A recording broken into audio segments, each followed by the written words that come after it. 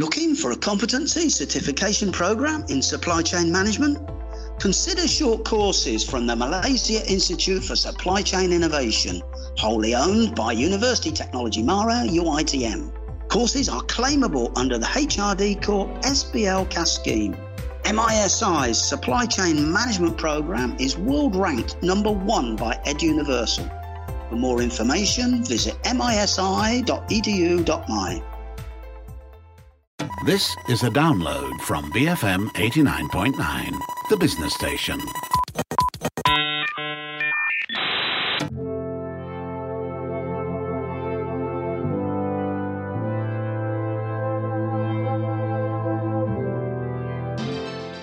BFM 89.9, the business station. My name is Rich Bradbury, and this is Mattsplained. Landmarks don't mean much to someone who spends his life in quantum space. But we have managed to convince Matt to mark the 200th episode of Mattsplained with some kind of ceremony. Matt, what have we in fact learned, if anything, in these 200 episodes? Hey, Rich, I can't believe 200 in, but I guess what we've learned is that it's probably not a good idea to pay much attention to anything I say. We've been doing the show as Mattsplained for obviously 200 episodes. That's about 4 years. But I've been doing a variation of whatever this thing is for over 10 years now. Mm-hmm. So I thought it would be fun to look back over that decade plus, just to see what's changed, and also to have a look at how our attitudes to technology have developed, and maybe look at some of the things that, you know, we love and hate the most about technology. But before we do that, I do have some changes to announce. We are going to be shaking up the format a bit. For the past 200 episodes, it's been me and you, or me and Jeff, talking. So we're going to add some interviews with other people to the format. Don't forget the robots. Oh yeah, and we had the robots too. Yeah. We'll have more of them, more of those later in the year for sure. Yeah. We will be doing interviews. So I'll talk to people, and then you and I will discuss that kind of broader topic that was discussed in the interview. I will also be putting longer versions of those interviews up on the all-new Culture Pop Substack newsletter. At the moment, I'm publishing exclusive audio and actual written content. I'm actually writing again about 4 times a week, and that will work as sort of companions to and expansions of these shows. You can find the newsletter at substack.com. Just search for Culture Pop, that's with a K, of course, or just my name, Matt Armitage. And once you subscribe, I'll pop into your inbox every few days. Yay. Now, what interviews have you got lined up? Well, I'm not going to go into too much detail about who we're going to talk to, but we've got stuff coming about female startup founders, stuff about crypto, virtual reality, and hopefully our world as a simulation. Obviously, there'll be some stuff about 3D printing. Now, it won't be in every episode, but I'll drop the interviews in as often as, you know, scheduling allows. And hopefully the first one will be out in the next couple of weeks, as long as it passes the quality control of a certain perfectionist producer. I don't know what you're talking about. Absolutely no idea, and I get on with it. Right. Okay. So technology is one of those things that, you know, we get used to really fast. We incorporate it into our daily lives, you know, really quickly, and we can't imagine living without it. We can't really remember a time before it.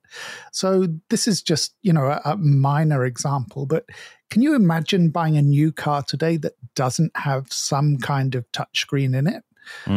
You know, not just that, it's becoming increasingly common for all the instruments in the cars to be mounted on displays, often touch screens, rather than to have dials and gauges and all that seemingly analog equipment. It hasn't been analog for years. It's all, you know, an analog viewing unit that you see that's connected to digital equipment. But you know, I don't want to comment on whether any of this is good or bad, but when I started doing these shows a decade or so ago, that kind of equipment in a car, the car would have been a unicorn. And in fact, Tesla, I think, only released its first, fully in-house designed and produced car, which was the Model S, back in 2012. And the SUV, the Model X, that followed, of course, in 2015.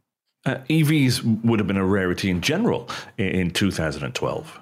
Yeah, even as little as 4 years ago, a lot of the media coverage on electric vehicles was about how impractical they are, that they're really only for urbanites because of range issues and, spotty charging networks. And that's changed an enormous amount in a lot of countries. There are even targets to phase out petrol and diesel passenger vehicles by the end of this decade in a number of European countries. And of course, China is leading in hybrid and EV sales, as well as in that charging infrastructure, just in terms of sheer numbers. Now, we haven't seen so many of those changes here in Malaysia yet, and despite government subsidies, prices for electric and hybrid cars are still, relatively high, although Proton's entry into those markets, selling cars under the Smart badge, could change that and make electric vehicles more affordable. And of course, the infrastructure here is improving. The number of charging stations is growing. But the biggest change, I think, is the vehicles themselves. Ranges of up to 500 kilometers on a single charge are now quite common. And there are some absolutely mind-boggling performance stats, with even some of the mid-range electric vehicles able to hit 0 to 100 kilometer an hour in under 5 seconds. And of course, the top-end Teslas hitting it in about 2 seconds, which is as fast as an F1 car. Absolutely. And for more information on vehicles, please check out the show that I also do on a Wednesday night called Cruise Control. Anyway, I'm teaching Granny to suck eggs right now. Good stuff, though. But but with that in mind, there's other touchscreen devices, of course, we have to talk about. We use them every day. Our life would be, for some people, meaningless without them. Yeah, absolutely. So we're on this cusp of what's supposed to be the 5G revolution. And this is, a technology that will allow us to adopt of the other incoming technologies, or to use a lot of the incoming technologies of what people are calling the Web3. Now, we'll have more of an exploratory episode on Web3 in an upcoming show. But over the past 10 years, we have become a touchscreen world. In fact, we've gone beyond being a touchscreen world. Thanks to improvements in artificial intelligence and natural language processing, we can now speak to our devices and get them to search for information for us instead of having to look at those screens. Now, it's hard to put a name on how many voice-activated Internet of Things devices or smart speakers and, all these other connected devices there are in the world, but it has to be in the billions. If you know the answer, do tweet me the answer. But according to research by the Radical Group published last year, there are estimated to be around 16 billion mobile devices, or there will be estimated to be around 16 million mobile devices by the end of this year. Crikey. And I know, and other estimates I've seen suggest that of that 16 billion, around 6 billion are smartphones. And that means that over 80% of the world's population, just in raw numbers, has some kind of smartphone or access to some kind of smartphone. Let me ask you a question about smart devices, wearable smart devices. Are you disappointed by the progress in that market? Yeah, I guess a little bit. Devices like Google Glass have come and gone, but the idea of wearable screens is still being pushed. Obviously, when we talk about an immersive metaverse, there's that virtual reality component, but I'm less interested in that in this context because the screens in those worlds are, walled off. I saw a story just this week, actually, about an Indian startup called Nemo Planet, which is developing a wearable computer called the Nemo. It doesn't have a VR type experience. Screens are mounted as overlays on the transparent lenses, and you can access up to 6 screens, individual monitors, at any one time, which makes it great for multitasking. Now, it's in a demo stage rather than a retail stage at the moment, and it uses a custom mod of Android to power the glasses, but it does work with productivity suites like Microsoft Office. And of course, at the more mainstream end of the market, Lenovo has its Think Reality A3 wearable screens, which of course is a convoluted way of saying that, I don't think this technology is done or dead. We're still in that development phase. And I think it will be another part of our new hybrid work and entertainment experience that will see us transitioning, pretty seamlessly between using no screens, that verbal computing, using wearable screens, and then going on to those more immersive, full virtual reality style experiences. Okay. I'm not going to ask you about the metaverse, as I know that's something of a developing topic for Matt Splained later this year. Can we talk about some of the more cultural implications, maybe, of the changes that we've seen in technology? Well, I mean, if you're talking about cultural changes, obviously one place to start is with streaming media, the Netflix and chill phenomenon. There are other streaming services available, of course, but Netflix is the poster child when it comes to streaming media. And it's it's hard to go back to that point, but the original Netflix was one of those subscription DVD by mail companies. You ordered your movie online and a physical rental DVD would be mailed out to you, which you then watched and returned. So you could even say that the company's launch of a streaming service back in 2007 in the US was an early startup pivot. And, it was a risk for the company. Don't forget that in the early noughts, TV and film companies were still in that mindset that anything online leads to piracy. Yeah. Now, they built this kind of entente cordiale with Apple and its iTunes store, but there wasn't much sort of beyond that, really. And the industry hope, or it seemed that the industry hope, was very much that digital was just a fad, that it would go away, and that these companies could sell the same films to the same people in new formats every few years, which was the business model that, they'd been adopting for the last sort of 20 years. And obviously, having that power to decide in which countries their content could and couldn't be released, and when people could and couldn't watch it. Was Netflix an instant success? Well, by 2011, I think it was reported that at some periods of the day, the company was accounting for up to a third of web traffic in the US. So wow. It had a pretty amazing entry into the market.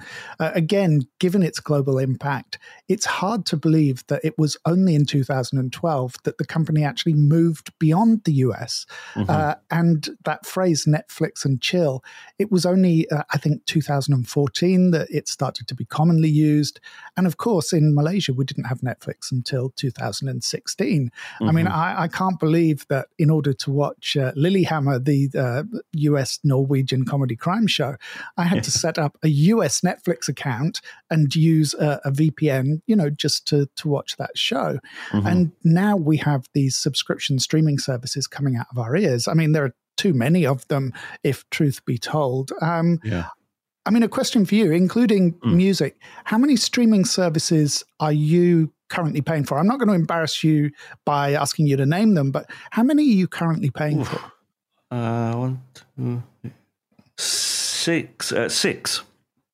Yeah, exactly. I think for me it's about 8, although some of them are package deals like Apple TV and Apple Music, and that doesn't include the subscriptions to VPNs and storage bunkers and, everything else that goes with it.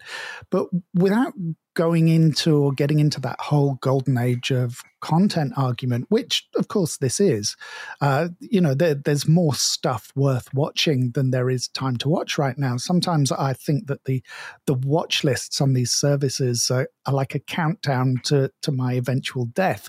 I'm definitely sure that some of them are going to outlive me. And, with the rise of Netflix and its cousins, the way we consume TV type content has changed. changed. The last decade has been all about the binge, with Netflix especially dropping entire series in one go. I mean, I gorged on the latest season of the British crime drama Top Boy over the weekend. That was just released last weekend. And I waded through the reality docu thing, Bad Vegan, a couple of nights ago, just fully immersed. Yep. I watched Bad Vegan too. More on that later, I think, offline. But anyway, have we reached peak binge, do you think, Matt?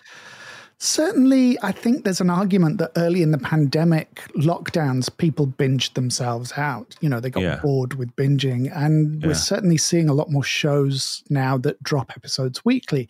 Now, sometimes it's because those shows partner with a terrestrial broadcaster that still uses the weekly format. But platforms like Apple TV and Disney routinely use weekly drops for their shows. So to address the question, I think we're happy to do a mixture of the two. It's nice to be able to dive into something and just escape. But equally, having that anticipation for some shows is great too. I mean, I look forward to Mondays because on Monday night, I sit down and I watch the new episodes of The Walking Dead and Peaky Blinders. So that is something that has changed the nature of Monday for me. Let me ask you a question that's kind of, I guess, close to our hearts. Do you think maybe we might be falling out of love with podcasts? I don't think so. Otherwise, of course, the show would be in a lot of trouble. But certainly, early on in the pandemic, there was a decline in the number of people listening to podcasts because a lot of people listen on things like their commutes when they're moving around. At home, a lot of people were furloughed and, they were binging shows, hence that peak binge, and you can't watch and listen at the same time. But that proved, I think, largely temporary. What we saw over the past couple of years was especially an explosion in the number of podcasts. I think I said at the time, we started to call this show Mattsplained again because we'd shifted to MSP, because there was suddenly a whole bunch of shows using the initials MSP. All of these businesses suddenly cut off from clients, people are home with time on their hands. And of course, podcasting is cheap to do. It's relatively accessible. So what we're seeing more of is that there's this increasing fragmentation of what is still a growing audience. So it's simple, more shows, limited time, fewer listeners per show. As a recent Bloomberg article points out, I think it was January this year, most of the top 10 podcasts are now more than 7 years old. Now, having those smaller audiences, it's not necessarily a bad thing. A small devoted audience like the one we have, that can be fantastic. And podcasting, or whatever it is that radio becomes, fits into our lives in ways that other media just don't. So pulling the circle around before the break, the reason screenless computing is so popular is because talking is that most natural setting for us to communicate. So audio-only content still fits into a lot of spaces in our lives that other forms of entertainment don't. Excellent news. Okay, when we come back, AI, human-machine hybrids, and our slow walk into crypto. You're tuned into Mattsplained here on BFM 89.9, the business station.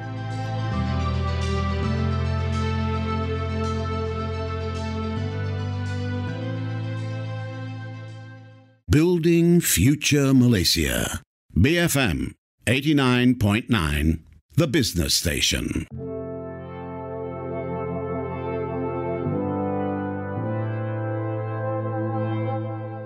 BFM 89.9, the business station. My name is Rich Bradbury. This is Mattsplained. Welcome back. And to celebrate the 200th episode, we're talking about some of the changes that we've seen in technology over the life of Mattsplained today. What happened to your obsession, Matt, with human-machine hybrids? There was a lot of that. It seems to have died off a little bit.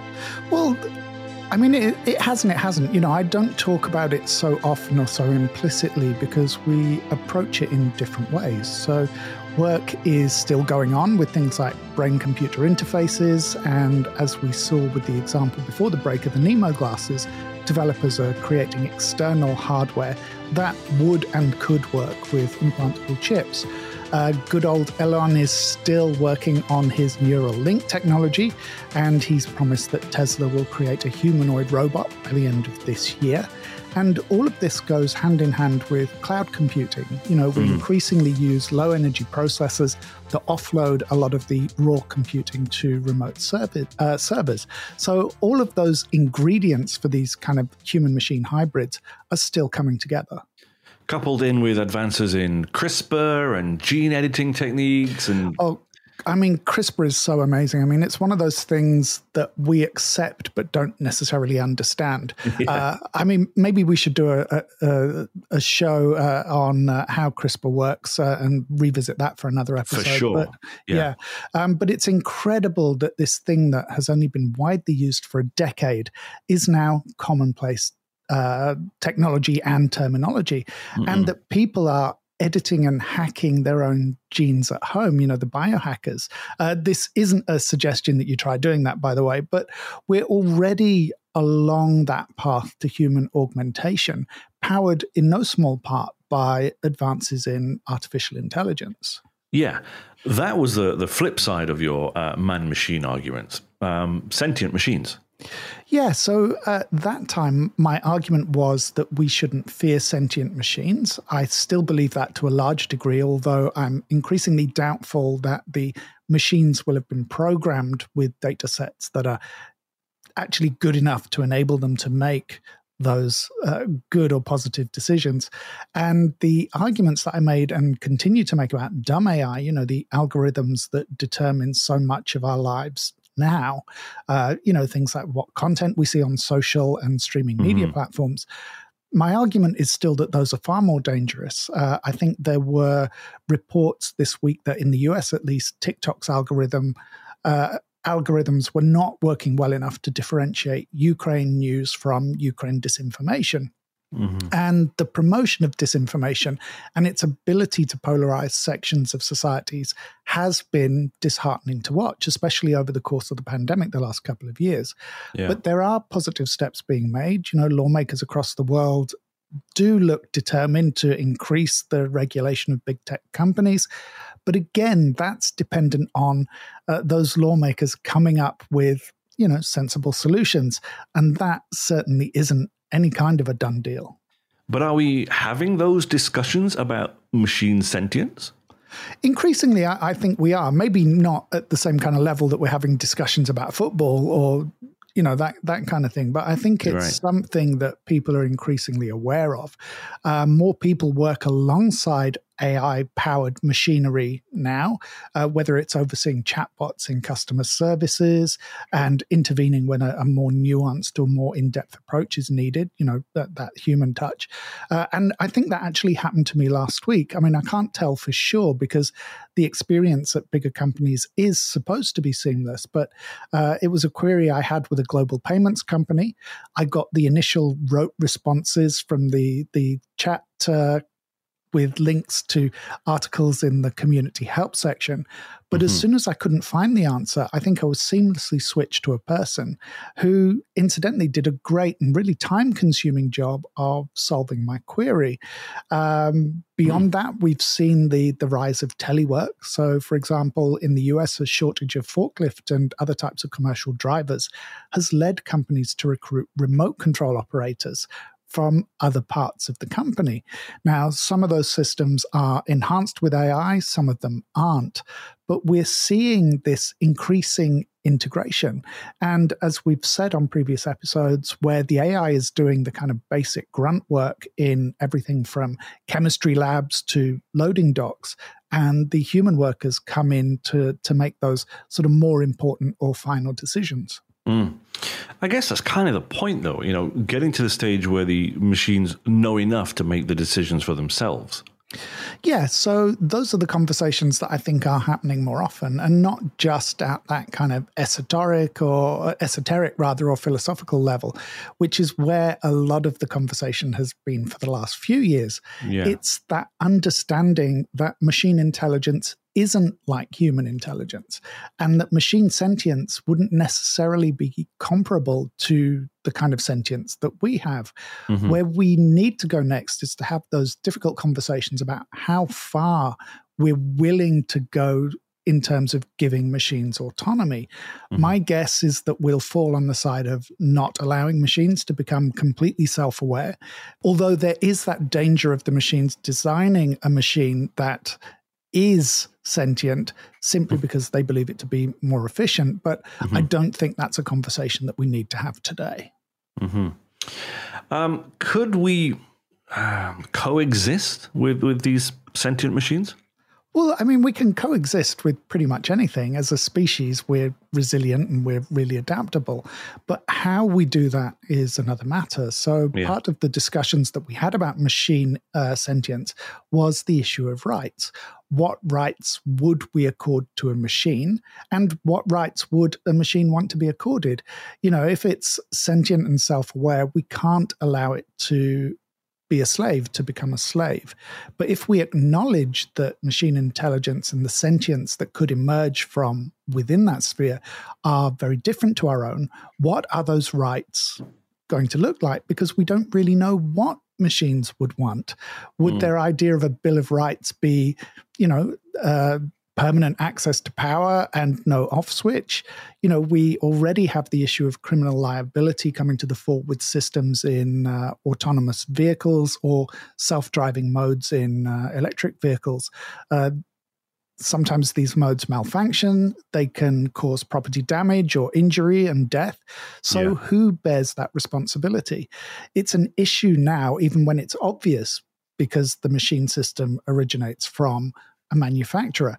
But how does that change when we start talking about machines that have and can deviate from their original programming, that can make their own decisions? How do we then explain and justify those actions? Okay, that's probably a good place to stop you, in fact, and force you to jump into crypto. Yay. Yeah, sure. I mean, there was an announcement this week in Malaysia that the Communications Ministry is urging Bank Negara to accept cryptocurrencies as official tender. I'm not going to weigh in on that now, partly because I'm not a crypto expert and I haven't seen any details of what this would actually entail.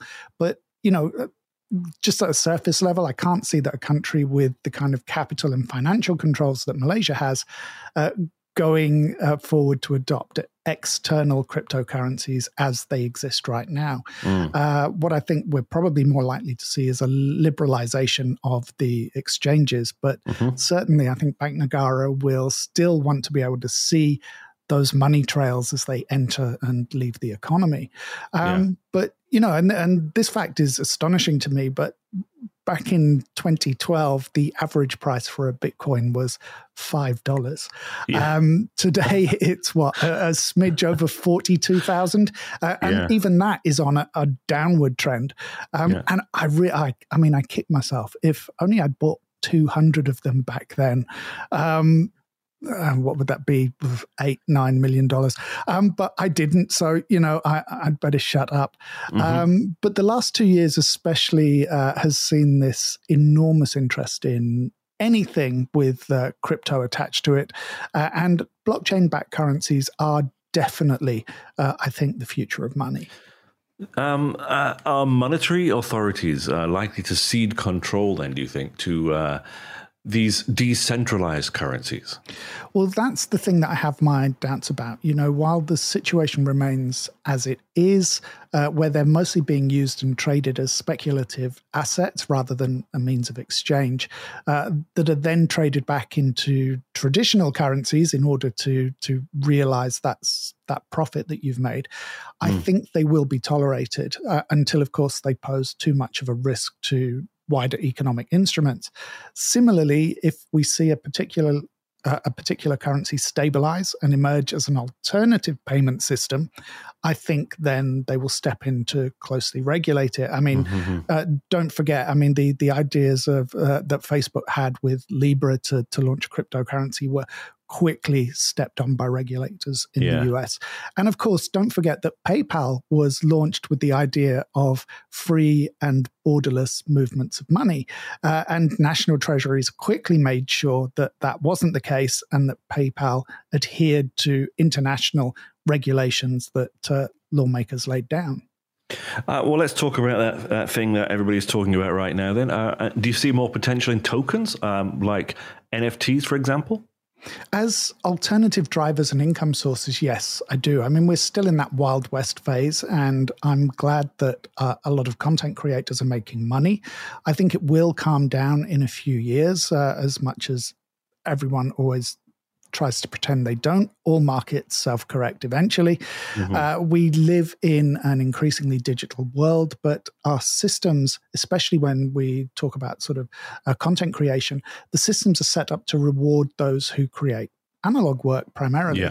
So NFTs have enormous potential to individualize and identify digital works so that they do have that transferable value. And it's also great that there's a royalty trail for those creators. They earn a cut of every transaction as their work changes hands. What I would like to see is a mechanism where larger numbers of content creators can earn a stable living using NFTs. At the moment, there's a small group making a lot of money, and there's everybody else who is really just picking up the crumbs. Yeah. So I don't want to take away anything from anyone at the top of the pyramid, but a more mature market might make it broader and widen the number of people who can make a living working from the creation of digital content. So what's your opinion on whether or not we'll see NFTs being extended into real-world applications? I think that's definitely going to happen. I think, first of all, we need to look at that whole process of creating the tokens, creating NFTs. There's no reason for it to be so energy intensive. And of course, making that easier would help to bring those token prices down. I think it will eventually be routine to watermark physical items with NFTs. You can imagine the use for contracts, for example, for land ownership, for verifying news items. That's something we've talked about before. So I think we're currently looking at, like 1% of the use case scenarios for this kind of technology with what we have now. Compared to what I think we'll see 10 years from now, I think NFTs will, or their successor will be kind of ubiquitous. But I guess we're going to have to wait until the 500th episode anniversary to see if any of these predictions come true, by which time I'll be speaking direct to you via the chip in your head. That's a scary thought, that one. Anyway, thanks for that, Matt. Great show. Thanks a lot. 200. Gosh. 200 indeed.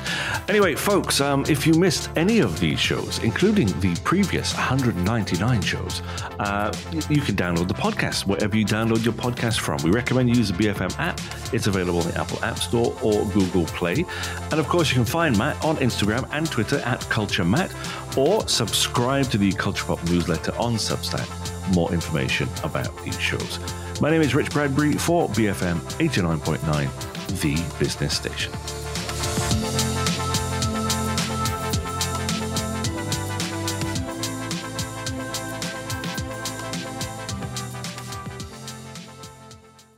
Thank you for listening to this podcast. To find more great interviews, go to bfm.my or find us on iTunes. BFM 89.9, the business station.